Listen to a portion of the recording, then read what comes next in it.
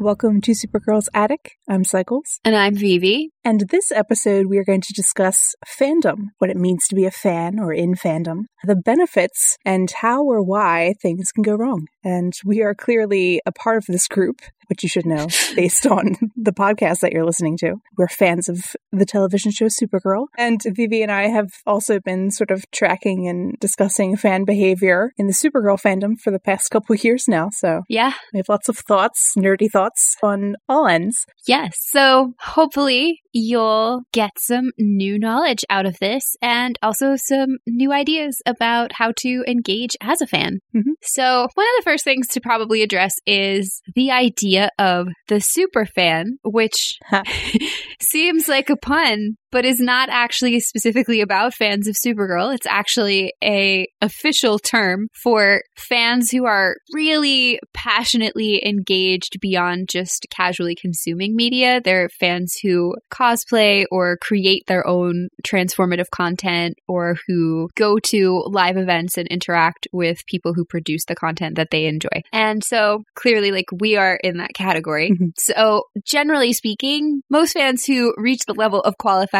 as a super fan tend to do it because they find a personal emotional resonance with the media that they are consuming or with the people who have created it in some way. So like an actor, a musician, an author. Mm-hmm. There's also a significant sort of social aspect to being a fan, of course, and also sort of a social role that media plays. So it serves this function of being a source of connection and communication. Yeah, and it's also interesting because the idea of being an intense fan like this in the context of sports has been really normalized, but it's only just now starting to really be recognized as a thing that people do in other contexts on a large scale. And so obviously, with regard to this second component about connecting to other fans who share your interest and communicating that interest to people, the rise of what's known as social media 2.0, so all of the big platforms that most people use like Facebook, Twitter, Instagram, Reddit, Tumblr, that significantly changed the way fandoms are understood because the activity that goes on in these communities is now so much more visible to all of society, for better or worse. But obviously also the rise of social media and kind of global interconnectivity that came with it also means it's much easier now for fans to meet each other, at least digitally, and find people who share those interests with us, which increases your enthusiasm about whatever the thing is that you like. It's also interesting because it increases the enthusiasm of more casual viewers as well. Yeah, because you'll see on like particularly reality TV shows, they intentionally foster that engagement by telling people to go online and like vote for, you know, your favorite character on the show or tell them your opinion about something. Mm-hmm. And in terms of connecting fans, there's so many really fun things that you get to be able to do once you connect to other people who share that particular interest with you. Like there's a whole universe of going to conventions or hosting smaller meetups for groups of fans who've become friends with each other. There's participating in what's officially known as remix culture, which is creating memes, art, GIFs, videos, reinterpretations of story, participating in cosplay, creating song parodies, pretty much anything you can think of, somebody has done it in order to entertain or amuse their peers. Yeah. In terms of like how much social media has had an impact, I remember studying fan behavior in undergrad and reading about like Star Trek fans meeting up with each other in person to show slideshows set to music of characters and sort of tell a story that way. And now it's a lot easier to engage in that sort of remix behavior. Yeah, well, and also figure like sharing art or stories had to be done in print media and actually mailed to people. Mm-hmm. And there was also that element of legality that was trickier. Well, and it's interesting with that because nowadays, rather than confronting fans with lawsuits so much because that can have so much public blowback, a lot of multimedia platforms have now just made it easier for the owners of copyrighted work to just make money off of the things fans create and just say they can use it, but I get a cut of the ad revenue. which makes it more fun for everyone in one way. But then it also becomes like exploitive in another. So there is a trade-off. There are lots of trade-offs. The other really important part of understanding why fandoms are so important or engaging to people is that they're also frequently places for individuals to make friends with people who share a special interest, even if those people are at a great distance away. So it can be a really great mental health boost to people. And the same also applies to lots of fans coming into fandom because they are part of an underrepresented group in mainstream media. And fan space gives them room to find and establish themselves within a community of people who share that status. Yep. And then speaking of trade-offs, this new and much more visible access to fans and fan behaviors has also brought a few issues to light. So it's kind of important to understand the context of why some of these things are such an issue, because this isn't exclusive to any one piece of media or the fans of any one TV show or movie or what have you. Yeah. This has been a problem for like as long as people have been people. But in terms of looking at it from the perspective of academia studying fans and fan behavior, a lot of the people who do that writing are also in the category of super fan. At least nowadays. But initially, that wasn't the case. And it was a lot of people like peering into this strange world and suggesting that it was full of psychological dysfunction. And that is an impression that we still see conveyed to some extent in mainstream portrayals of fans in different contexts. And people within the field of fan studies tried very hard to advocate for like the benefits of participating in these cultures to try to compensate for that. Unfortunately, this element of psychological dysfunction is still present within different fan spaces, and the fact that it's all being exposed on social media makes it much easier to see.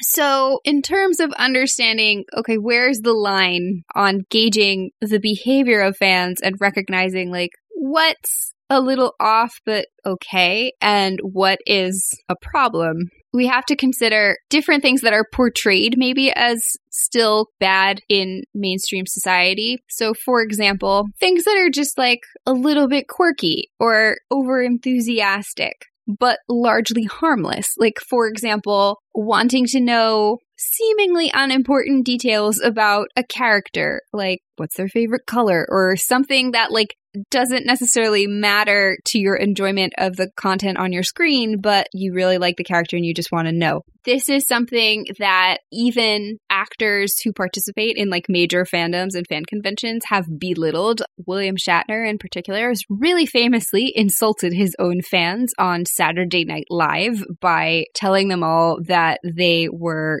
like sad social misfit losers and they needed to get a life.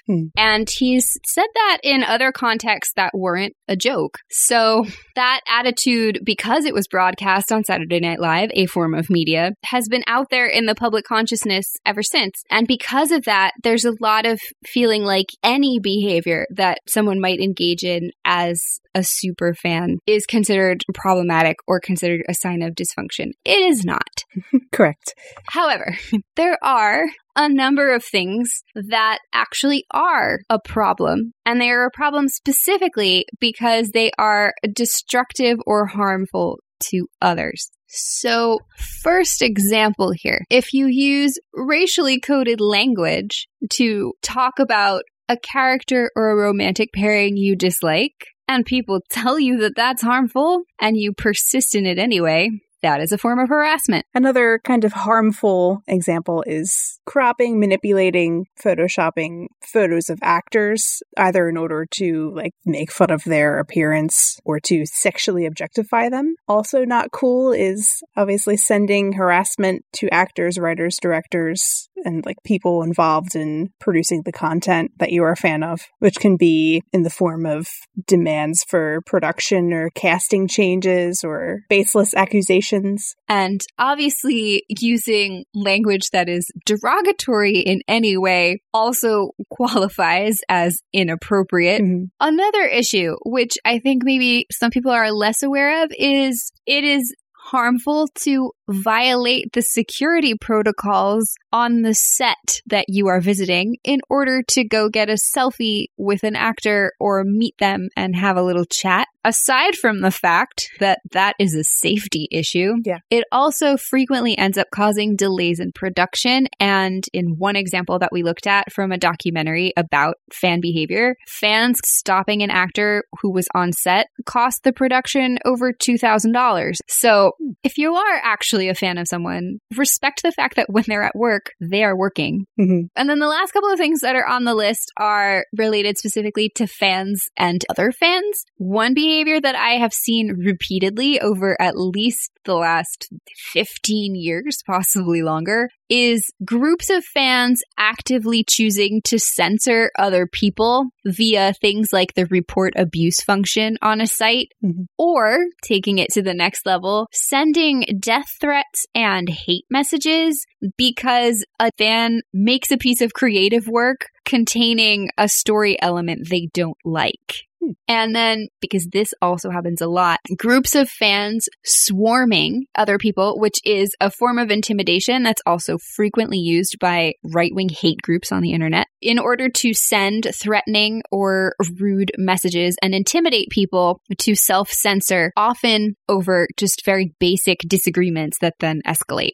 And that takes us to Supergirl specifically and the fandom behavior. The fandom negativity has gotten so extreme that in the past month, multiple cast members have publicly commented on it. Chyler Leigh, at a con in a panel, gave a bit of a speech about how affected she was by fan behavior online. And then Nicole Maines, Sam Witwer, and Ozzy Tesfaye, who plays Kelly Olsen, have all tweeted about that discussion in support of it. And Nicole said, tying into this idea of harassment, it's not just fandom drama. It's been an issue of ongoing harassment that we've been trying to address for a while, and we were happy to have gotten the opportunity to do so because they were asked about it specifically. And Ozzy tweeted and said that she was sorry, and she said, "My frustration with this toxicity goes with what I see being said to the majority of wonderful fans we adore. It's why I'm not staying silent anymore. I have your backs just as much as you've had mine." So it's an issue with harassment directed at the actors and also other members of the production team. And it's an issue of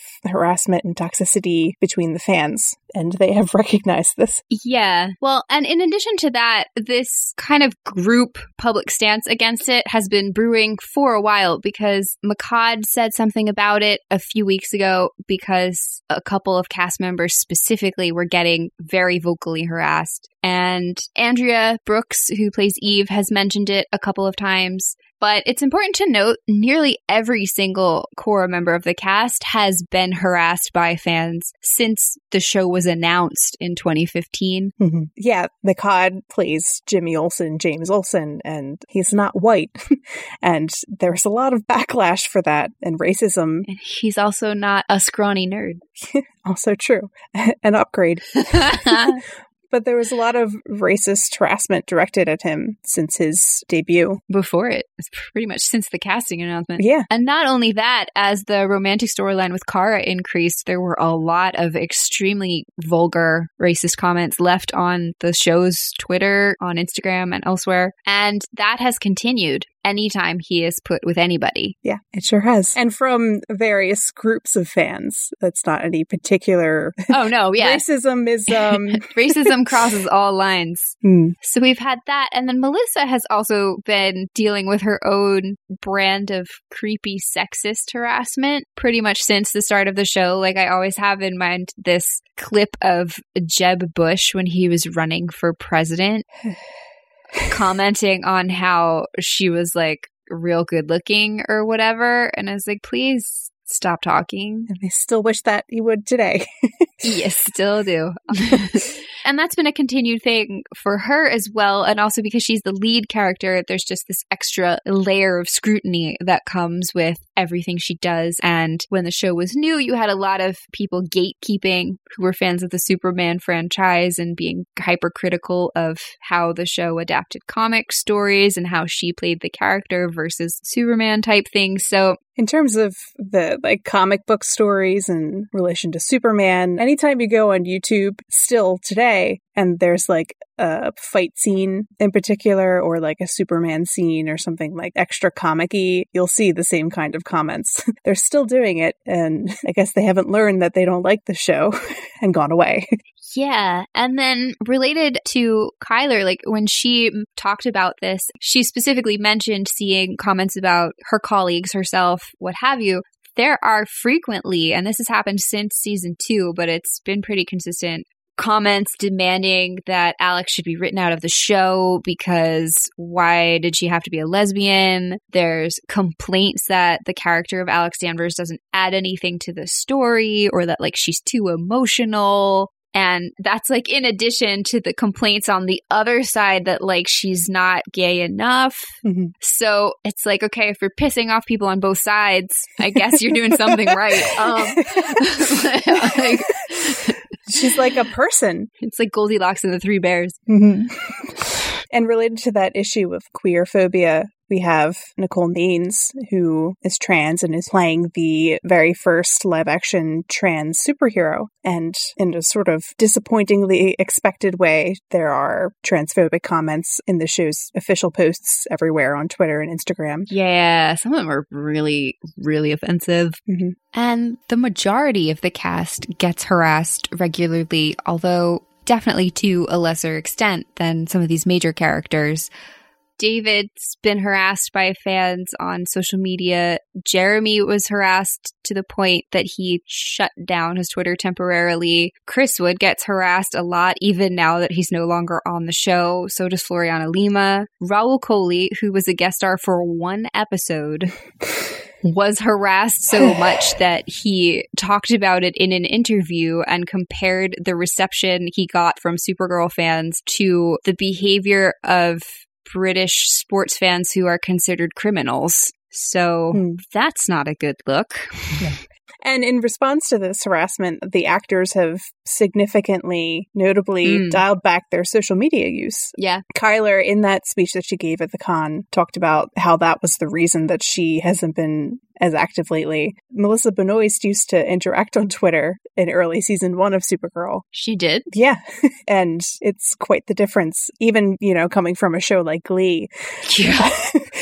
Somehow after she came to Supergirl, it got worse. And so we have the actors who have really dialed back their social media use. And then we also have writers for the show who have deleted their Twitter accounts. And then on top of that, and this is something that I think a lot of fans forget, is we've also, within this fan space for the show Supergirl, seen relatives of cast members have to shut down their accounts. We have seen friends and family members of cast members being harassed and asked invasive personal questions or had accusations thrown at them. They are not people in the public life. There is no reason that you should ever be doing that. Mm-hmm. So, yeah. So that said, where the heck is all of this coming from? Like, there have to be reasons why people do this, in theory. There usually are sort of reasons for things. Yeah. So the reason that you tend to see this sort of escalation to extreme fan behavior is that when we engage with media or celebrities, we create these things called parasocial relationships. The quickest way to understand this is if you ever watched Dora the Explorer as a child, you know the parts when Dora stops and stares at you and asks you a question and then like waits and gives you time to respond. If you answer, that's considered a form of a parasocial relationship because you are directly engaging with that media. It's cute because it's little children, but like it does sound weird. But essentially, the Dora thing is a good way of conceptualizing it because a parasocial relationship is a one-way relationship between a fan and like a content creator or an actor, what have you, that is sometimes perceived as mutual because of the amount of emotional energy that you as the fan are putting into it. And so it's interesting too, because historically it was impossible for these relationships to become two-sided. Kind of like how in episode 403, the flashback with Ben Lockwood, where he comments to Lena that it's really hard to get a hold of her as like a random citizen. And she's like, yeah, that's by design.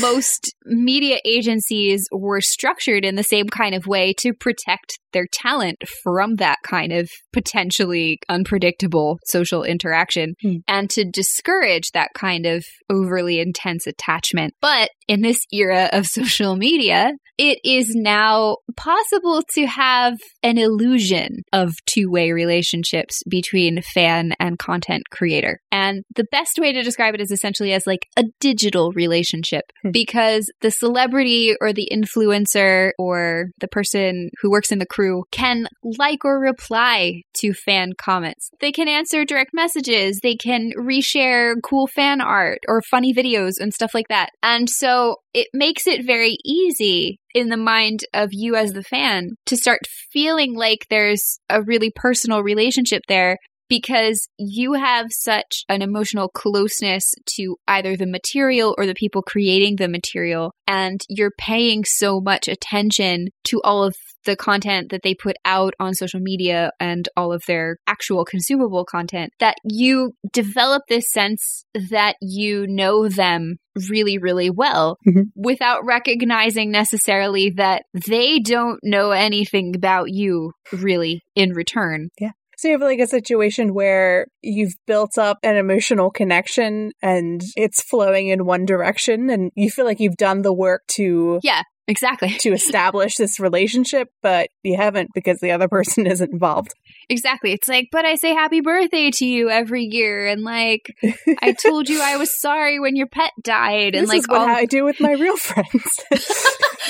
Yeah, exactly. Like you treat it very much the way you would any other personal relationship that you have, but you're trying to catch the attention of someone who has maybe thousands, tens of thousands, hundreds of thousands of interactions coming at them every day. They can't possibly have enough physical time to devote to reciprocating all of those emotions or interactions or getting to know every single person on that level. And so thanks to social media and the digital age and the structure of how all these apps work, these kinds of digital parasocial relationships can lead to internet dependency, among other psychosocial problems, because you're constantly checking your device for notifications. You're constantly looking to see what the person is doing. You're devoting all your mental attention to it, to the detriment of maybe like the relationships in your real waking life.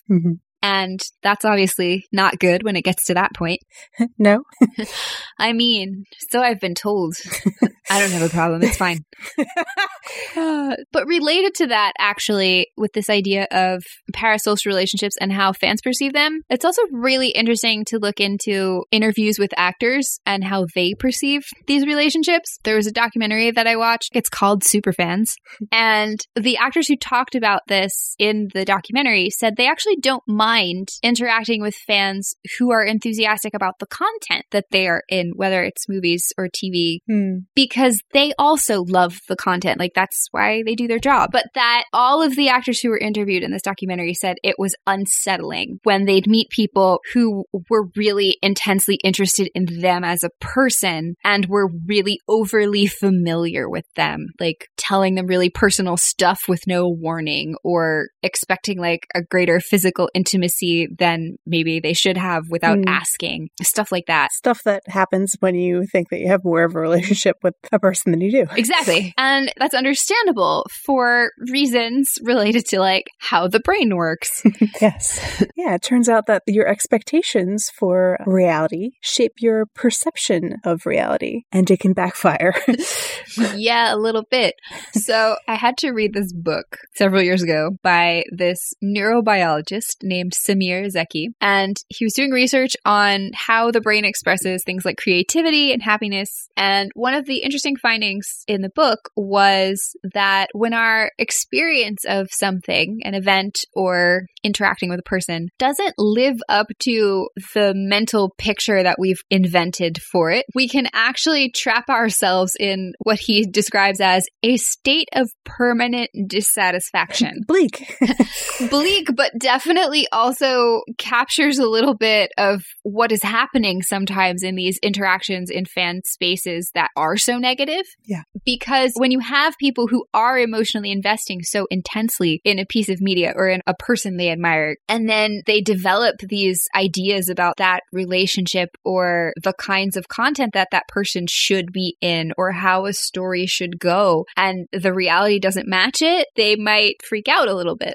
And you saw that a few times within the context of Supergirl as a show. Like, for example, when the show moved from CBS to CW, a lot of people were very apprehensive about the shift in the tone. And then the tone and the focus of the show really did shift, and the show bled viewers for a while because what was being presented didn't match the expectation that people came in with after seeing season 1. And then similarly, you had a lot of people who were unhappy with season 3, specifically because of the way several different characters' interpersonal relationships were resolved in season 3. And a lot of it was just really rooted in the fact that it's very difficult for us as human beings to let go of an expectation once we've set it. Other subgroups of fans who you tend to see do this include people who've maybe stopped watching the show or never actually watched it and are just basing their impressions on what they've heard from friends or seen in like out of context little video clips or GIFs or memes. Or in the cases I mentioned earlier with the YouTube scenes, a bunch of them had their expectations rooted in the comics or in other superhero media. Yeah, and then related to that, and like you saw this a lot with the Harry Potter series, you get the people who came to the new adaptation of it having already read the book, or in the case of Supergirl, people who read like all the comics and are really big comics fans, coming in with an expectation in their mind of how those characters should be or how the story should play out, and then having a really strong emotional reaction when the story doesn't go the way they expect, or a character behaves in a way that's different than what they thought they were going to get at the start. And you have a lot of psychology related thoughts to how all of this is working inside the brain. I do. So you talked a bit about how having a mental construct of something, of this piece of media, has affected people and how they have come to enjoy or not enjoy it. But mental constructs in a person can affect any range of things and everything, essentially. One understanding of a mental construct is the internal working model, which is a cognitive framework comprising mental representations for understanding the world, self, and others. So basically, we all have like little pictures of the world in our heads, and that informs how we understand new information. So everyone has an internal working model. And this mental construct model is based in attachment theory, which describes how the relationships that we form in our early childhood inform our later expectations and interpretations of events and inform a person's behavior. So basically, your relationship with your primary caregiver influences how you see the world. And so this is sort of an individual psychology concept, but we can kind of take it and use it to understand the group of fandom and how they perceive certain things, not just the source media itself, Supergirl, but other people in the fandom and the actors and themselves. So we have these three models within the internal working model concept. A model of the self as valuable, a model of the self as effective when interacting with others, and a model of others as being trustworthy. It sort of forms a full picture of how the world works. So if we take the model of the self as valuable and think about it on a personal level for an individual's psyche, it describes the level of self-esteem someone might have. And on a fandom level, this concept of the self as valuable can have a positive expression in the concept that, you know, the creators of this media we're fans of hope that we are enjoying ourselves and they want to send us positive messages. So we're valuable in that sense. But a sort of distortion to this model is the idea that creators are writing just to make the audiences happy, and often very specific audiences. There's this sort of fallacy, the idea that the Women Who Love Women fans are the biggest audience, the primary audience for any given television show, and that the writers should write for them in mind specifically, or else the show will fail because they'll have disappointed their main viewer base. Well, and it's not just those viewers either. You saw kind of the same thing with Caramel and Mon-El fans, kind of making the same argument that they were responsible for ratings going one way or another, or I saw other people use the phrase, we're the silent majority who secretly like everything. We just don't say it. And that one's always interesting as someone who likes looking at statistics and numbers. And is a nerd. To see if these things are true, because often these kind of like conventionally held notions that get spread throughout a fan space have no basis in fact. Fake news.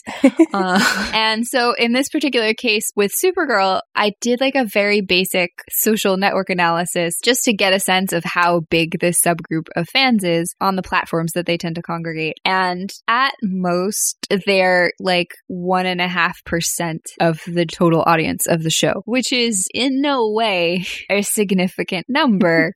It's very much based in what the fandom looks like, and they assume that because everywhere they look, they see people like them, that this is reflective of the greater viewer base. Yeah, and that's a danger with all social media, not specific just to being a fan of a television show. This is a danger in like real life about anything. This is why you get people who believe that like the earth is flat or there is no such thing as climate change. Yeah. Because there has been a push on the part of media platforms across a lot of different industries to personalize everything and basically only show you stuff that is like the things you've already interacted with. And that definitely creates an echo chamber as far as being exposed to new ideas or accurate information in some cases. But speaking of maybe logical flaws that occur because of miscommunications or poor understandings of like how the media should be working, there's also this distortion where fans feel a sense of ownership over the characters and content that they don't have.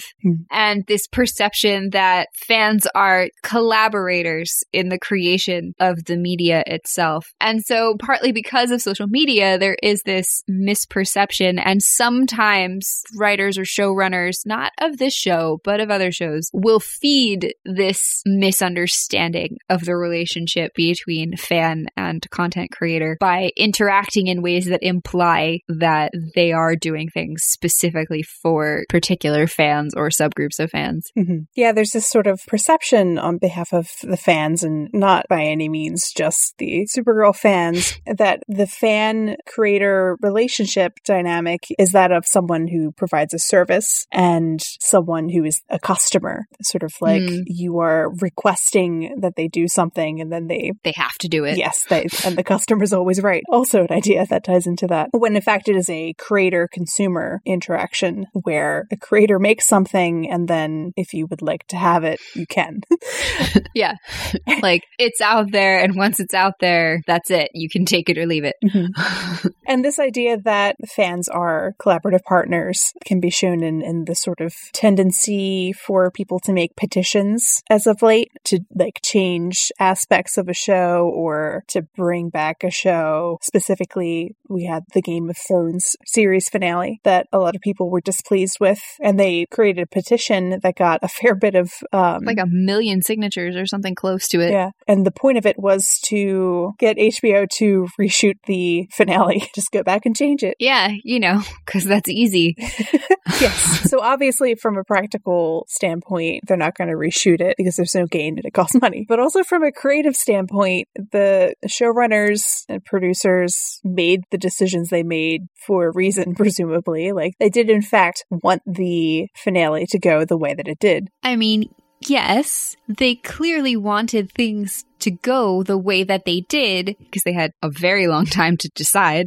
But more to the point, as someone who produces creative work, you cannot open yourself up to conceding those kinds of things because that is opening the door to censorship. Maybe it doesn't seem like censorship from the point of view of a fan who's like, that was an unsatisfying ending. But when you have like 1 million angry people saying you need to do this differently or else, that is an attempt at censorship.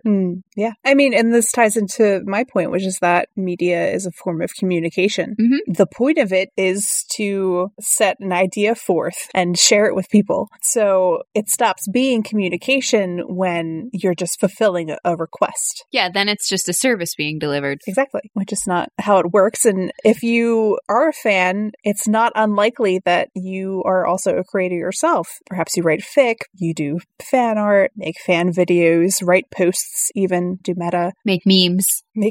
Those are all forms of creative communication. And if someone is just telling you what to do, then it's not fun anymore and there's no real point to it. And I can tell you, as someone who's done research on creative output by fans, there's a whole lot of disclaimers that say things like, if you don't like it, don't read it. So you should really comprehend the idea of not wanting to censor people's creative output. Yeah. And then, tying back into this idea, the model of the self is valuable. We talked about... Like, you have to do what I want. Yes. We talked about how there's this perception that the viewers are the most important thing in the creative process for one reason or another. This concept is particularly unsettling when it's directed at people, like individual people, and particularly actors. The idea that, like, I'm your fan actor, therefore you owe me personal content, personal information, or selfies, or whatever it is, your attention or your appearance at this event. Yeah. Basically, the concept is that as a fan, they are providing you like a service. Like, I support you, therefore I'm owed this from you. Which is not how it works. Yeah, and I will say this as someone who has been at multiple events that were gatherings with fans from the show. There is an uncomfortable lack of recognition that the actors are people who have their own emotional lives and needs that deserve to be respected. Mm-hmm. It was really funny. I was at one event and I actually yelled at people. But I was standing next to like a dad who was there chaperoning his kids, and he looked at me kind of surprised and was like, you must be a parent or a teacher. And I was like, and you must be realizing that you should also say something to these people.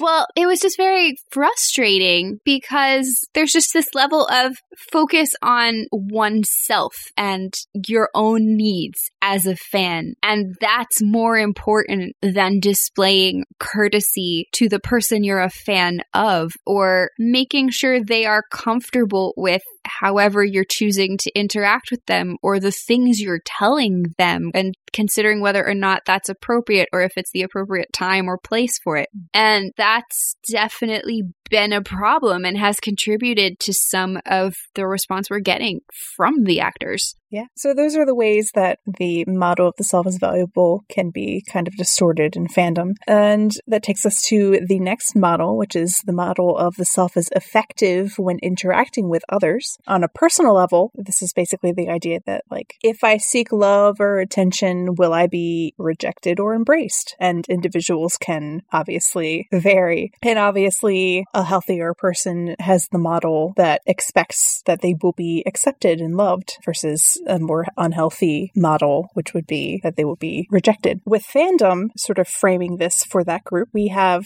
sort of positive behavior related to how effective a person is when interacting with others, which is like when a creator or an actor allows a person access to them, responds to them, appears in front of them. Someone with a positive model will, be polite or appreciative and respect that they have boundaries, as we've just discussed. I mean, Vivi and I personally have had several very positive interactions with one of the writers of the show, Eric Carrasco, who's been kind enough to give us some behind the scenes information on Twitter, which has been great for the podcast. Which has been super helpful. Yes.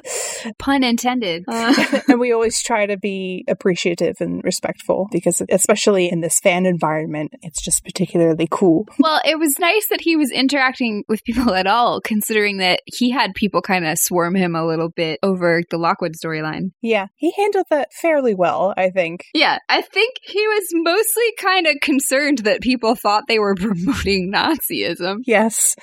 Eric has had a few interactions with fans where he's tried to either figure out where the, cognitive distortion happened or to correct a misconception. But that sort of takes us to the fandom distorted view. Yes, which can occur. We have the idea that, if you tweet someone often enough, they will change the show or they will reply to you, Which again ties back to that problem of developing an internet dependence. Yeah. And then also, of course, ties back to the problem that we talked about earlier of harassment. And we mentioned, of course, how cruel people can be in trying to push forth whatever their goal is, wanting some plot point to occur or to not occur in the show. Or wanting to change casting decisions. Yes. But then we also have stuff like overly affectionate or sexual tweets at the actors. Yeah, those are creepy. Mm-hmm. If you wouldn't like it if someone did it to you on the street, you absolutely should not be doing it to a stranger on the internet. Yes, that's actually a good guide,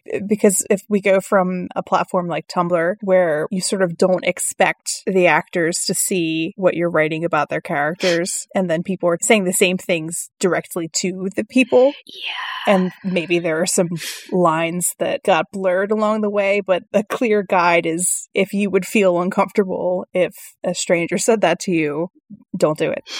Should be a guide to any interaction on the internet, really, but... Yeah. But then we also have stuff that's just really overzealous requests for any number of sorts of information or updates on things. Is X character going to be okay? Tweeting the writers or the actors, or when are you coming back to the show over and over again? Yes, a specific example of this is less than a year ago, Laura Benanti made a tweet talking about how she was sad because one of her colleagues from Broadway died. Mm-hmm. And someone thought that was the appropriate place to ask her when she'd be coming back to Supergirl. Yeah. Only because she made a tweet, which meant they knew she was near her phone, with no regard for the fact that she was mourning the fact that someone she knew had died of cancer. Mm-hmm. It was extremely insensitive, and people commented on it to that person and were like, why did you think this was an okay time to bring this up? And the amount of mental contortion they came up with to justify it was both funny and upsetting at the same time. Mm-hmm. And this happens all the time to all of the actors. Yes. There's sort of two things at play here, which is the distortion of thinking that you will in fact be effective if you tweet them this way, and then just the compulsion to do it. I think in a lot of cases it seems like it's rooted in just being anxious about something and trying to relieve that anxiety. And if we talk about stuff like internet dependency, using that as a way to cope with an emotion. But if you're looking for ways to relieve that anxiety, just a tip to sort of help with that is ignore some of the weird rumors that you might hear, or take the steps to fact check. It's a more sound route to getting the truth, and then also not being as anxious, because it's just unlikely that you're going to get the direct answers that you want from an actor or a writer, especially about future plot points. And one other thing related to harassment in the form of excessive messaging on Twitter or Instagram is that there are times when it's being done in a competitive way within subgroups of fans in order to kind of gain social status because the person replied to you or somebody got invited to be in a private group chat with an actor. Or, and I ran into this as well working professionally in the dance industry. This was something that would happen, especially among the younger pros, where they would be competing against each other for the number of likes and stuff like that. And I saw it in this fandom, people competing to see will they click on my live stream of this or like my photo, fighting each other about it. And sometimes the talent and the creative people involved in the show inadvertently feed it without realizing it. And that doesn't help either. Yeah. It's interesting though, because that ties back into the idea of the model of the self as effective when interacting with others and trying to be more effective, and maybe having this idea that you have to do these things in order to be a good fan or like have a social standing. Yeah. Or to gain respect or authority among peers in the fan community. Mm-hmm. It doesn't even necessarily have to be about the actor or the writer, whoever at all. Yeah. That sort of need of like social approval on several levels. And then also related to the idea of the self as effective when interacting with others, we have one of the more technical aspects of interacting with others, and a distortion related to that is the overestimation of how well one can read people. So we have fandom who sort of by design at this point, especially on platforms like Tumblr, where visuals are a key component of the fan experience, and fans will often pay very close attention to actors or characters, their expressions, their actions, and the words that they say. And yet we'll see that they'll often misinterpret those things. And it kind of reminds me of something called the empathy paradox, which pops up with people who have borderline personality disorder. I have a quote here. It says, "They are good at reading emotions in others due to paying extra attention to what is going on around them and in their environment and the people that are in it, but this information tends to get distorted along the way, and this causes the individual to misinterpret those emotions as negative, which leads to a greater likelihood of reacting negatively in situations." Yeah, well, like this is an issue that comes up in people with borderline personality disorder, but you do also tend to see it in younger adults who don't have a lot of necessarily experience reading people in many diverse situations. And so they rely on what they know and apply it broadly, which then leads to being wrong more frequently because you just don't have a big data sample. Yeah. It's kind of like, I like to think about Brainy's experience. Yes. And trying to understand people's actions and how it's a developing process. And then other psychology related thing to go with this is that there's different studies that I have come across when doing social psychology, talking about how people use the internet and how that affects behavior. Number one, we're inherently prone to read text as more negative than if we hear the same words spoken out loud. Because when it's text, we have the emotional context stripped away, and our brain automatically, for whatever reason, just takes neutral and turns it negative, takes negative and turns it horrible, and takes positive and turns it like questionably okay. Like, you know how people read a sentence with a period at the end as being like, you're in big trouble? Yeah. It's that, but with everything. Well, that ties into like, you know, cognitive distortions in terms of maybe people with like childhood abuse. Tend to be hyper aware of people too. Yeah. The idea is that if it's not positive, if it's just neutral, it's interpreted as negative, especially if you do something and you don't get a like extra excited response. If it's just like a regular good response, when you usually get a really positive response, then it's a disappointment. True. And then that goes back to what we said earlier about expectations. Yeah. Well, the whole concept is that your framework is influencing how you're interpreting all these events. Exactly. And then the other important thing to recognize too is that one of the really great things about digital space is that it's great for people who struggle with different elements of social fluency. And so on the one hand, it's easier to express yourself when you maybe have some of those kinds of issues. But on the other hand, it can become a little bit of a crutch. And in trying to interpret this visual data about like facial expressions, body language, what have you, may do it inaccurately.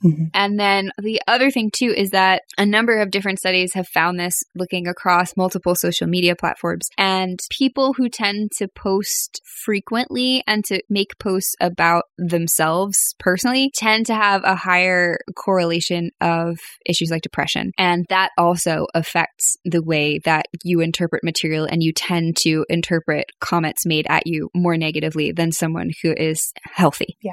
So like taking a specific example in terms of people's expressions and also like intentions behind actions, which is another kind of reading that you can do. We have the San Diego Comic-Con event from 2017 when Jeremy Jordan and the cast of Supergirl were singing an impromptu summary of season 2, and Jeremy sang about Kara and Lena's relationship and saying that they're only friends. They're not going to get together. They're only friends in a very like dramatic fashion. And people were very offended and very hurt for sort of different reasons. There's the aspect of it, which is like alienating your fans and sort of mocking them in that sense. But then there was also a group of queer women fans who were very hurt by the comments because of the intentions that they read behind it, which were not that Jeremy was sort of frustrated with the Supercorp fans because their behavior had been very intense and directed at,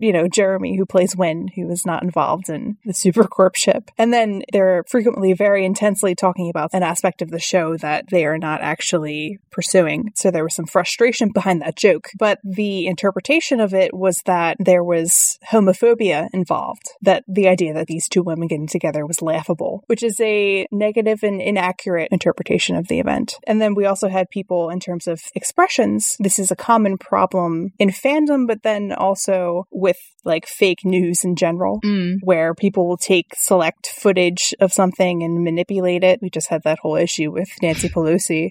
And in fandom, we have people for like recreation making GIFs of the show, slowing things down. And in this situation with the Comic-Con, Katie was in the room, Katie McGraw, and she was laughing and she had tears in her eyes from the laughter. And because of this like internal working model and this idea that people were being rejected, essentially. Yes, the narrative that they had about what Jeremy had intended and who Katie was as a person, they interpreted her laughter as uncomfortable laughter and her tears of sadness, which I'm pretty sure was a joke originally, but people will interpret the media that you create. Well, because you can't tell the tone unless someone tells you. Yeah. And then just some other examples of a narrative influencing how people interpret other people's actions. We had people assuming that Kyler wasn't on social media as much because she was unhappy with the show, like in season 4. Turns out that was a lie. Yes. She corrected that. Yes. But that's an issue in and of itself, is that Kyler has talked about fan behavior before, but it was either ignored or twisted because of the things that people wanted to believe.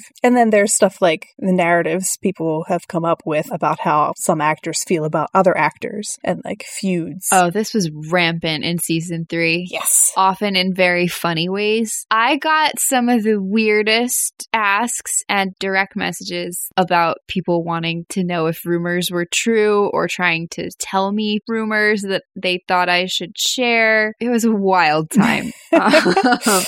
But that wraps up our discussion of the model of the self as effective when interacting with others within fandom. And now we have a model of others as being trustworthy, which on a personal level, like a positive version of this is basically the idea that people aren't like wholly terrible and untrustworthy, but they're also not perfect. Within that range is usually a safe bet. And a distortion on that would be maybe either believing that people are generally terrible or believing that people are generally perfect. Lena Luthor. An example. A victim of emotional abuse. Yes. And this sort of either terrible or perfect, and perhaps like cycling of that, going from having someone on a pedestal to then they are terrible. Literally, Lena. Is something that we see with people who have borderline personality disorder, or also people who have complex post-traumatic stress disorder, just related to childhood abuse. And they share some traits. So that's interesting to think about in relation to Lena. And an issue that people who have borderline personality disorder or borderline personality disorder traits will have to grapple with is sort of black and white thinking. And this is related to all aspects of their lives, the pedestal to terrible concept with people, either or there, but also like self-image and tending toward separating things into two binary groups, into extremes. And dialectical behavior therapy, in that a therapist will work with the patient on accepting that two seemingly contradictory ideas can come together and form sort of a gray area, such as the ideas that a person can have really positive traits and then really rather negative traits, and that they can exist in one person without that person being either really just perfect or a terrible person. And this is sort of the exact situation that we often come in contact with in fandom, and a distortion that occurs within this group. There's that trope of the cinnamon roll who can do no wrong, which is the idea that someone is perfect and pure, purely good. And then there's this word that people have been using as of late, demon to describe people who have been canceled. So fandom will often like hype up the positive qualities of their quote unquote fave to godlike levels. That sounds familiar. Yeah, it's almost like there was a plotline about that in the show. In season 3, yeah. Like that was a whole storyline. Yes, these fanatics. That's where the word fan comes from. It's almost like we did an episode about fans and fanatics called Faith and Supergirl. And then on the flip side, we have the idea that the intentions of writers or celebrities that you don't like are, of course, negative. Some examples are like, this actor that I don't like is actually jealous of my fave, you know, tying back into the idea of like spinning a narrative. And then we also have the writers don't care about the quality of the show, which is interesting because that has popped up a lot recently regarding Game of Thrones, which it's just interesting because Eric Carrasco, who we mentioned, who's a writer of the show. We are not being paid by Eric Carrasco to promote him, by the way. Yeah, right. But he expressed frustration on Twitter with this idea. He said, like, you can hate what they did, but he was not fond of the idea that they just didn't care about the quality, which, I mean, if we talk about reading people's intentions.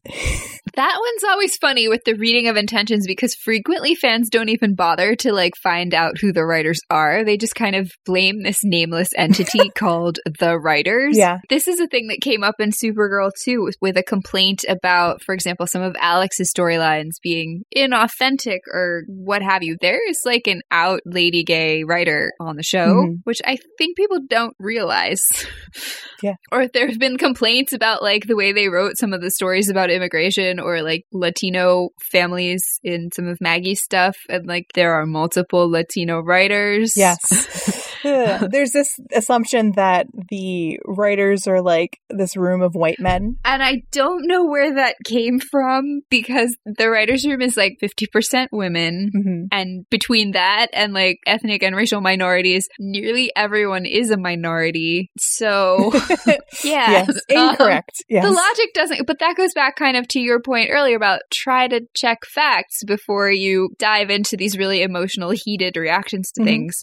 Just because it seems like a room of writers who have done something that disappoints you would be white men doesn't mean it's actually true. It just means you have different opinions.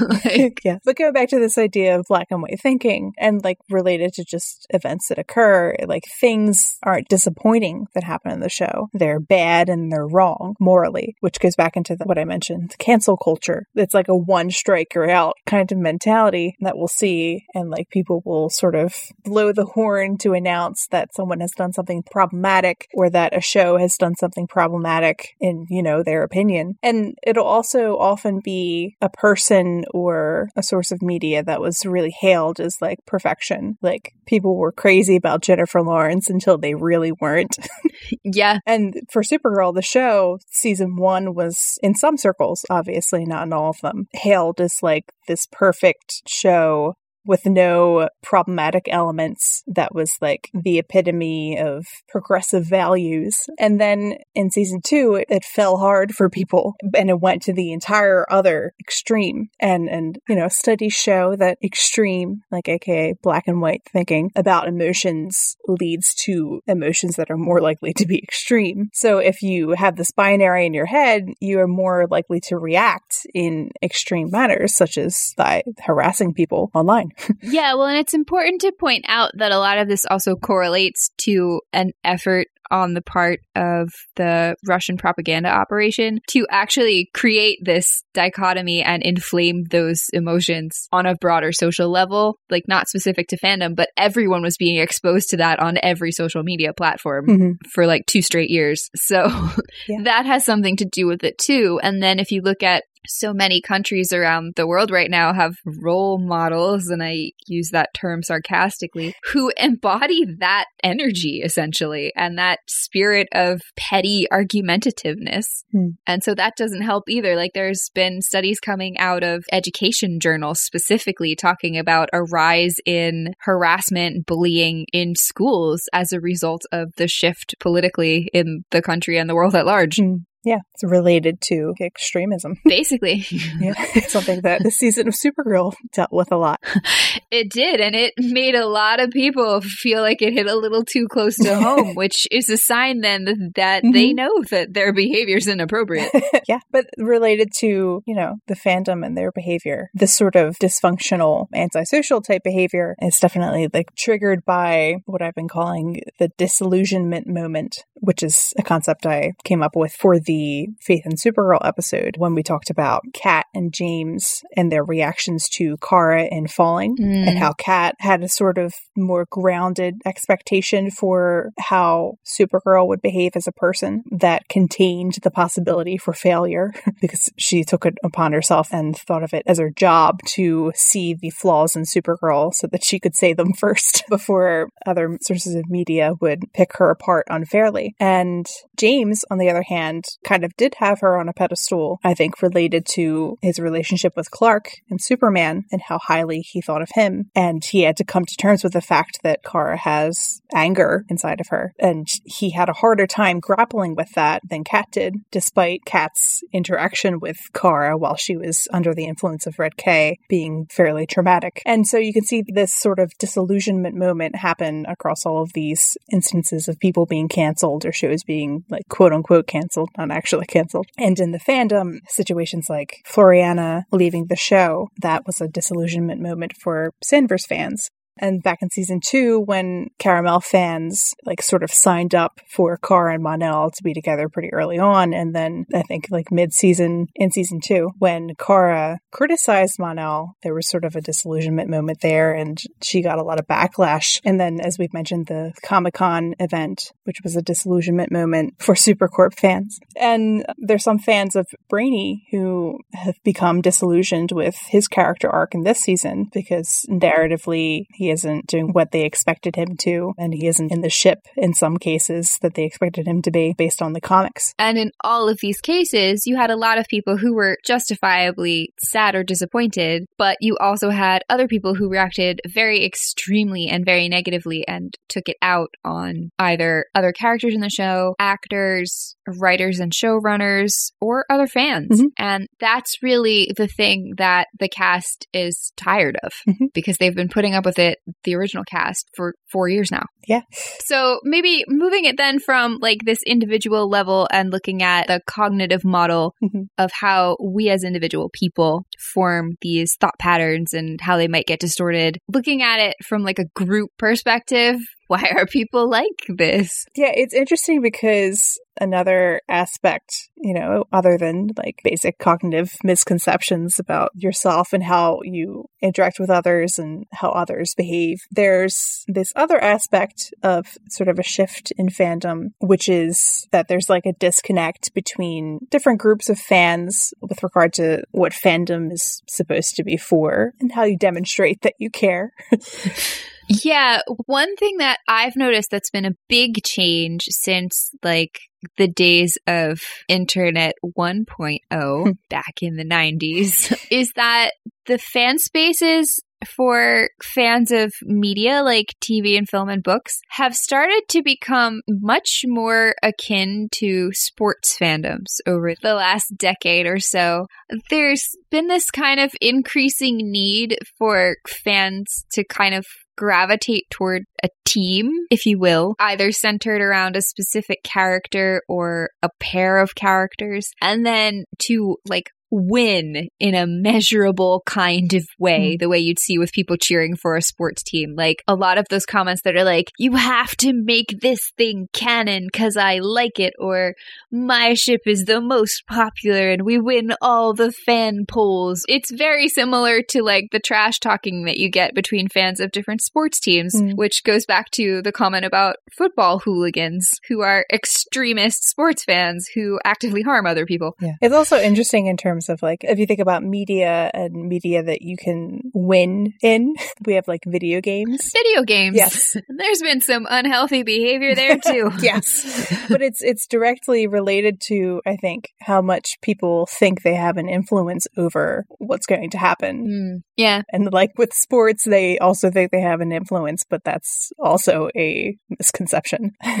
right? It's like if I show up and wear my shirt inside out and paint my face, the people will do what I want them to. If I tweet 5 times in a row about this thing, then it will become true. One of the biggest takeaways is, at least in the parts of fandom that I have observed for academic and research reasons and places I've participated in over 2 decades across multiple social media platforms, there's been this drifting away from the understanding that the things that you enjoy as a fan in your fan space do not have to, and in some cases really shouldn't, be in the original source media itself. Mm-hmm. Like, a large part of why fandom exists and what's fun about it is playing with things that would make horrible storytelling choices if you put them on TV, like getting into the mundane details of what someone has for breakfast every day.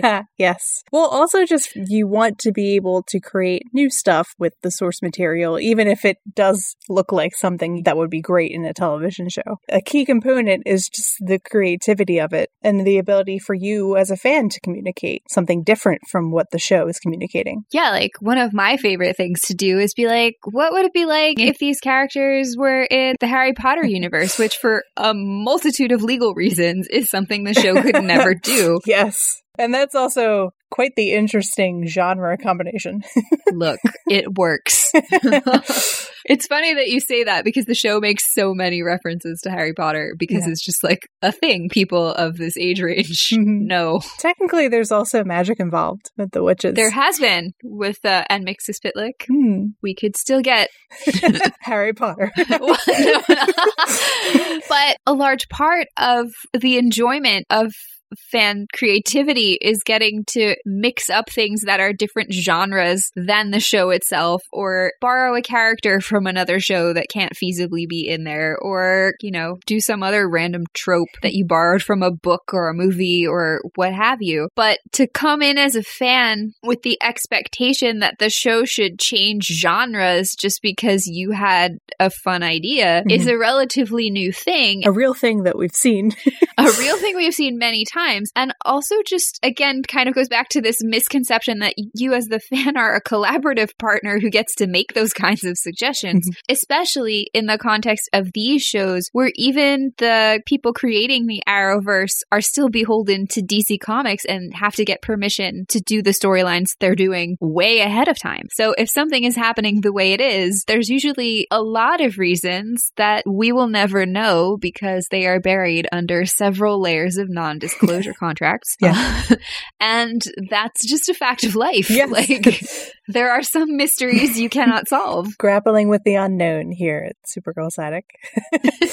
Another aspect that relates to this concept of fandom as kind of a sport is the idea that criticism has become sort of like a game that people play a lot. Media criticism. With any given piece of media, there is someone out there criticizing it, and not necessarily in a constructive way. But it is interesting because before this kind of new wave of social media 2.0, there was still sort of like discourse around how to best be a fan and a split in how people behaved often. There's the sort of curative / affirmational form of fandom, which is like basically guarding the canon and having an encyclopedic knowledge of everything that happened and knowing the most facts.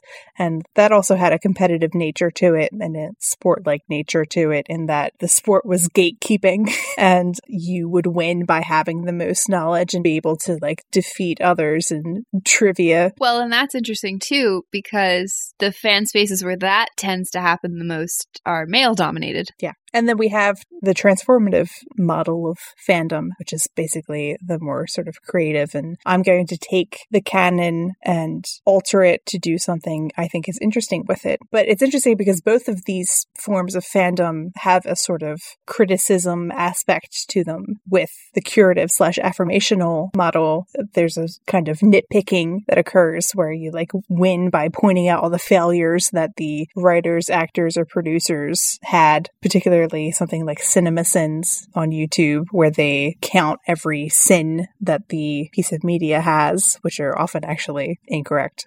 Just saying.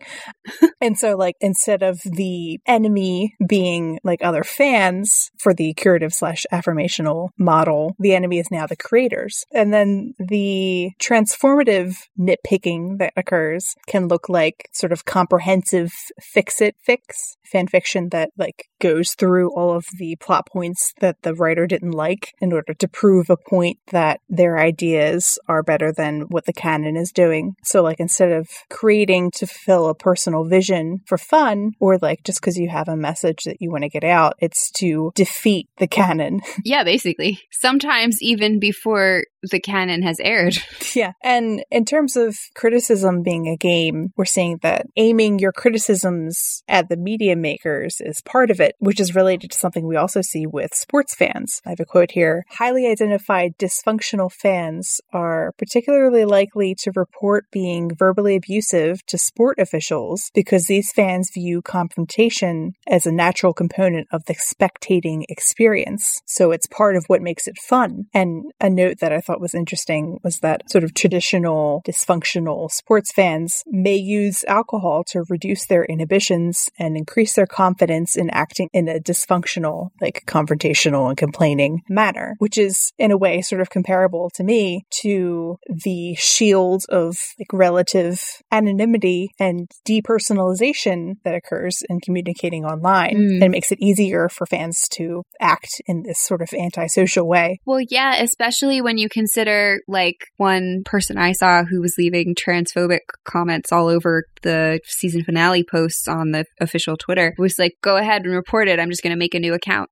So there's also like the fact that it's disposable. Yeah. In the situation with alcohol, you don't fear the consequences as much. In the situation on the internet, the possibility of consequences has been reduced. But so we talked about fandom as sport, and then another concept that people have of fandom and how it should work is the idea of fandom as activism, which is kind of, I think, related to the goal that people have of like ethical consumption under capitalism and trying to make sure that the things that you consume are fully ethical and, you know, often going to extremes, that the idea that the things you consume should be entirely pure ideologically. And then there's this idea of like discourse, like fandom discourse being a form of protest, which is not actually effectual. No, it is not. And this has been known to data analysts and scholars on different kinds of cultural issues for a while now, but I have a specific example from this very awesome book called Bastard Culture by a Dutch media scholar. And it basically says that we as people make a faulty assumption when we use social media that an increase in user participation, so like seeing more voices participate or seeing people use it more frequently, means that we have changed the power dynamic between ourselves as the fans communicating to like the actors or creators of a piece of media. And because we're seeing more of a thing, we vastly overestimate our own ability to affect change by essentially just sitting in our house and shouting into the void.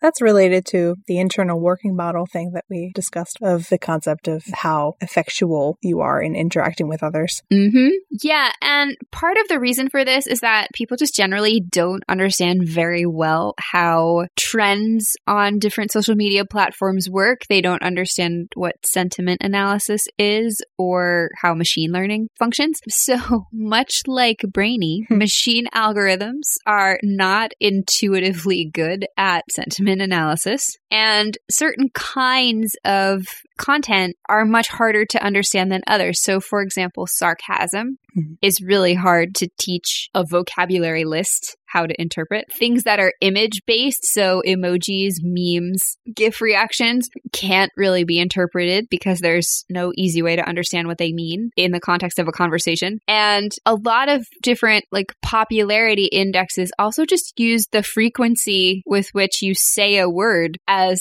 part of the way they rank it. So if you're commenting a lot about something you don't like, it's actually going to rank higher than possibly a thing that you do like, but that you're ignoring because you're busy fixating on the other thing. And so that undercuts a message in terms of fans who are trying to be activists in a positive way. And one of the other problems that you run into is that a lot of these kind of online protests or petitions for change are directed at the wrong people, which then creates the impression that what's being said isn't worth taking seriously because no one put in the time to direct it to the appropriate channel. And then kind of related to that, with looking at like social media campaigns that people have done in this fandom specifically, I have seen instances where the messaging is undercut by a misuse of hashtags, and specifically of like picking a hashtag to talk about a character or a ship or whatever without checking to see how it has already been used. And in one case, there was a group of fans that decided to use the hashtag missing to talk about a fictional character. But when you clicked on that tag and looked at all the other posts, they were for like lost pets and abducted children. And so that was like a really poor choice. And it creates this idea that you are disconnected from the other messages that you're sending because you're so hyper-focused on this one aspect of it. And you're missing the fact that you're not having the effect you wanted because of all these other factors. And then the other thing that you'll see pop up with relation to this idea that fandom should serve the purpose of activism is people using activism as an excuse or a shield, either consciously or unconsciously, for abusive behavior. And involved in that, of course, is having a personal agenda behind the comments about how progressive something is or someone is. It begs the question, and you should ask yourself if someone may have like reasons that they want their accusations to be true. And it's always helpful to even ask yourself that question. And as a result of this action of using activism as an excuse or a shield for abusive behavior, we'll see that people are prioritizing certain forms of representation over others. So one example of this that's been an issue since season 1 is there have been attacks against both the character of James Olsen and Makad Brooks as an actor because of the female characters that he's dating. On the one hand, you get people who are openly racist and just don't like the idea of interracial relationships as they're depicted on screen. And then on the flip side, you had from the queer audience, people kind of attacking James with similarly racially coded language and excusing it as, well, he's a guy and I don't like a guy and I deserve representation in my headcanon, so I'm going to ship something else and come up with all these illegitimate reasons why the male love interest is a bad person that also have this unfortunate racist subtext, which some people were aware of and deliberately played up, and other people weren't, but they just kind of saw it everywhere and they went with it.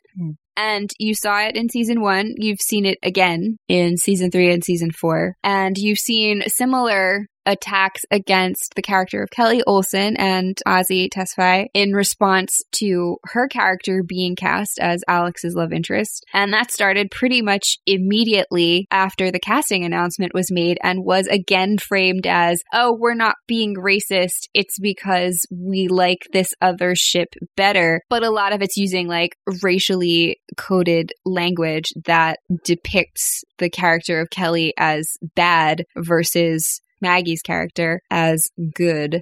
And there's a complete lack of either self-awareness or apology when that's explained to people. And that's part of the problem. And that's one of the things that the cast is trying to point out to people. Yeah. And then, you know, related to seeing these queer characters, we have these sort of unfortunate implications of the idea that the show is erasing Alex's sexuality because she isn't dating anyone at the time and isn't dating Maggie specifically. Which isn't the greatest message to send to your peers in the fan community who might be single. Yeah. But specifically younger people who might be feeling socially isolated and have no one to talk to in their day-to-day life, and they're making their connections through this fan space, telling them that they don't count because they're not dating somebody when you're out on your social media campaigning about how representation matters, think of the children, is a really contradictory message to send. And then in terms of queer representation, we of course have Nia, who is the first trans superhero in live action, who is presently being overly criticized and devalued because her character is an obstacle to another ship that people have, which hasn't been supported in canon. Also related to this issue of queer representation specifically, there's been a misuse of the term queerbaiting, which is when a show intentionally teases characters as having like a potentially romantic relationship with no intention of ever following through, and generally there is no explicitly queer representation anywhere in the piece of media. Mm-hmm. And this was really common up through like the early aughts in the States. But people within certain subsets of the Supergirl fandom and other adjacent fandoms will frequently misuse it and apply it to shows that have openly LGBT characters. So like clearly the creators are not opposed to the idea, specifically because like their favorite character isn't one of those. Mm-hmm. And to go back to the idea of fandom as activism, we'll say that, you know, it's like a political injustice that this particular character isn't the vehicle for the representation when there are, in the case of Supergirl, multiple other characters who are. And then other sorts of representation that are important, mental health storylines, which the show has done some great work with. There were rather offensive comments about Kara's depression arc in season 2, and just mental health in general, because her depression was triggered by the loss of Mon-El, who was not some people's favorite character. And people ended up using the I don't mind hashtag that Chris Wood created in order to help people to open up about their mental health. They were using it to criticize his character and then also to harass the fans who were presently using the hashtag to open up about something very personal and possibly painful for them. And then to round out the list of issues related to representation and things that fans criticize in an extreme or kind of abusive way, there's an amazing undercurrent of sexism in the way criticism is leveled at the current showrunners of the show. And this has been the case ever since the transition happened after Andrew Kreisberg was fired. Mm-hmm. And specifically, fans harass Jessica Queller, but not Robert Robner, and hold her culpable for every bad decision they think has ever been made, and that it's her fault that certain ships are not happening. And if you point this out to people, they will deny that there is any element of sexism to it, which is not helpful.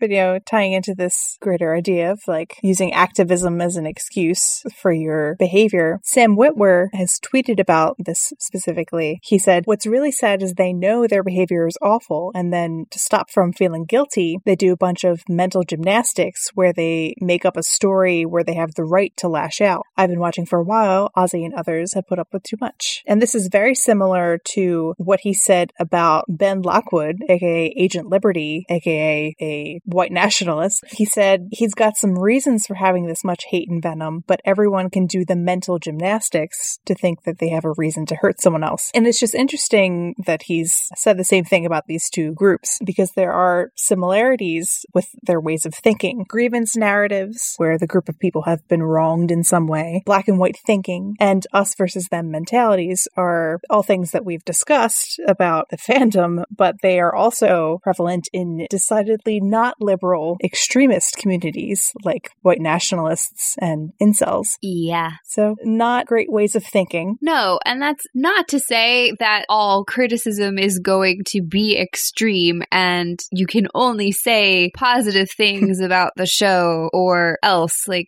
that's also a sign of living in a dictatorship.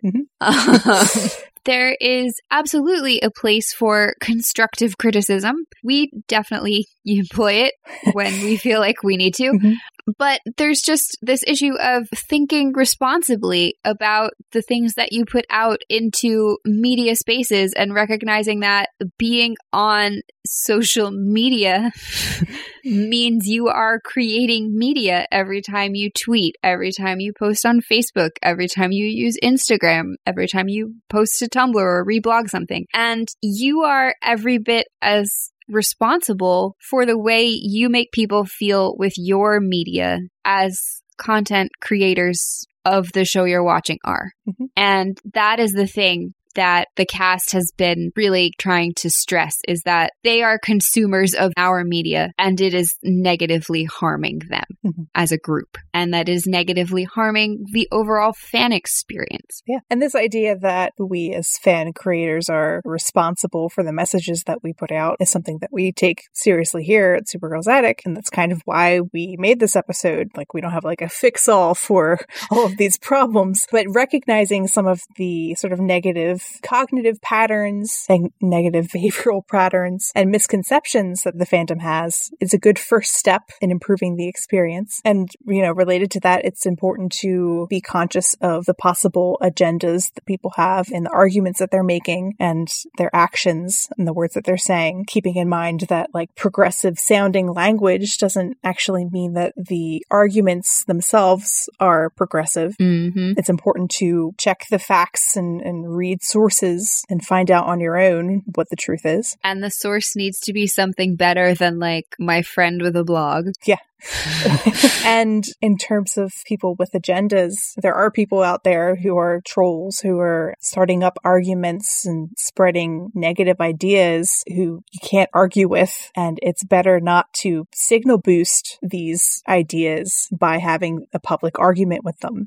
And kind of related to that, one other suggestion that we have is within your own media spaces, decide what your personal boundaries are and then be really clear with people who interact with you about the kinds of content that you maybe will or won't share. And once you've decided what that is, be consistent, stick with it. Like, I personally won't discuss gossip about actors or production. I don't allow character bashing. And the other thing that I have a really hard line on is content that glorifies or sexualizes characters being violent, because that's something that I see a lot of and I don't like it. So yeah. I don't like the message that it sends, particularly to younger fans. So I don't share it. And sort of related to that, actually, it's important, not just in fandom, but generally to sort of manage your exposure to excessively negative content. Yeah. The stress of dealing with it, if you don't, will wear you out otherwise. Yes. There's a way to absorb new information and keep up to date constructively. And then there's being awash in all of the negativity without reprieve. Yeah. And if you're someone who is very sensitive to those negative kinds of emotions, don't go seek it out either. Like, that's definitely sometimes a problem. I'm picturing like some of the research that I do that infuriates me on a regular basis. And I'm like, I can't do it for more than a day or two because I'll just be nasty to everyone. And then to go the really cheesy Kara route, try in your own fan space and on the platforms that you use to engage with people in a positive way as much as you can, because that will help you integrate into a community of like-minded people. And it will also let you be kind of a role model and show other people that that's possible. So if you're more of a creative person and you like creating content, absolutely do that. But important with this, if somebody ends up telling you that a piece of your content, whether it's like you think it's the funniest joke ever, you made a cool meme, or you wrote this really tragic story, and someone who is a consumer of your media tells you that you hurt them in the same way that we as fans sometimes feel like shows or actors hurt us, recognize that that's a learning experience and not a criticism of you as a person, and take the appropriate steps to make it right. Don't get defensive. It's really hard not to, but it's important not to, because we do tend, as we said, to assume the worst when people give us a criticism. But I saw the other day, Laura Benanti, because she's like the only cast member who's left who still uses social media.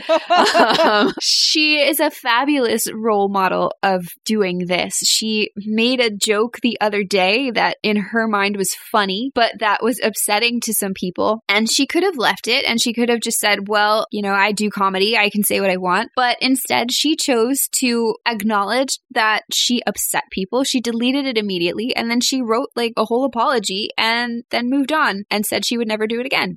And like, that's how you should respond to things like that. That's how everyone should respond to things like that. And if you're more of like a lurker type of person and the thought of any level of confrontation like that scares you,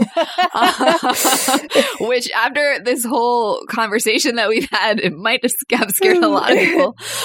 There are ways to have a positive fandom experience. Yeah, there are. Like, you can absolutely leave meaningful feedback for people as much as you're comfortable, because that can make somebody's day too. Whether it's just a like, whether you reshare something, if you decide you want to leave a comment saying like, oh my gosh, I loved it, or here's my favorite part. Caveat, write more, not a compliment. That stresses people out.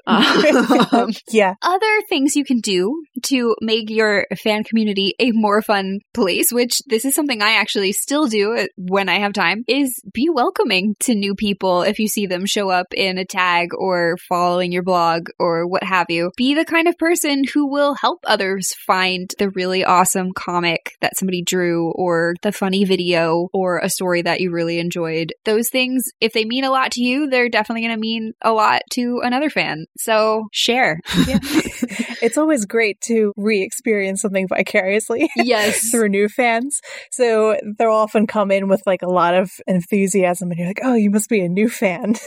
Let me share in that energy. And kind of related to that, talking about like enjoying things vicariously with others, try to make events with other people that you know, like digital events, to help people get to know each other or participate in an activity. Like we did that silly thing with the Parks and Rec gifts that one time with like, who would say this Leslie Knope quote, Cara or Alex?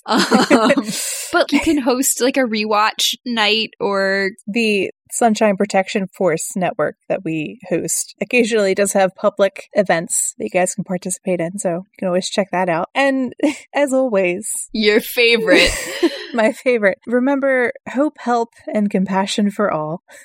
Cara's motto. Be the Cara you wish to see in the world. Yes. Is basically the message here.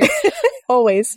And, you know, in terms of help, we talked about how people try to use fandom as activism and sometimes in ways that aren't necessarily fruitful. But there are ways that you can help within fandom. Yeah, in the past couple of years, there's been a couple groups of fans that have done fundraising activities for causes that are specifically relevant to maybe characters or storylines that have taken place throughout the show. So, for example, there have been a couple of ones fundraising for LGBTQ youth, specifically at-risk and homeless youth. And then also last year, there was one for fundraising to help unaccompanied children who are refugees coming into the United States, like Cara. Yeah. And if you're looking for something new coming up this summer, the DC TV Podcast Network is hosting a charity event on Saturday, June 29th, where they're raising funds for kids in wheelchairs. And then in terms of the rest of Cara's motto, we have hope and compassion, kind of related, kind of the antithesis of the black and white thinking that can occur. Manage your expectations. Like, don't set them so high that they can't be reached, but, you know, giving people the benefit of the doubt and hoping for positive things from time to time is also a solid bet. And the quote that popped into my head as soon as we chose this topic, which I think is a pretty solid summary and something to take forth with you, is what Cara said in season 3 to Marin. I know how hard it is when everything we know to be true changes, but sometimes all we can do is just accept the way things are and make the best of that. And that is kind of where we're at, personally. Yes. But on that note, we'll be back later this summer with a couple different things for you. Cycles might have a special topic surprise for us. And we'll also do our breakdown of all the different character arcs from season 4. Mm-hmm. So if our episode today inspired your thoughts, feel free to reach out to us on Tumblr, Twitter, or Instagram with your thoughts or suggestions on how to maybe do other things that make the fan experience more fun and enjoyable overall. Thanks for listening.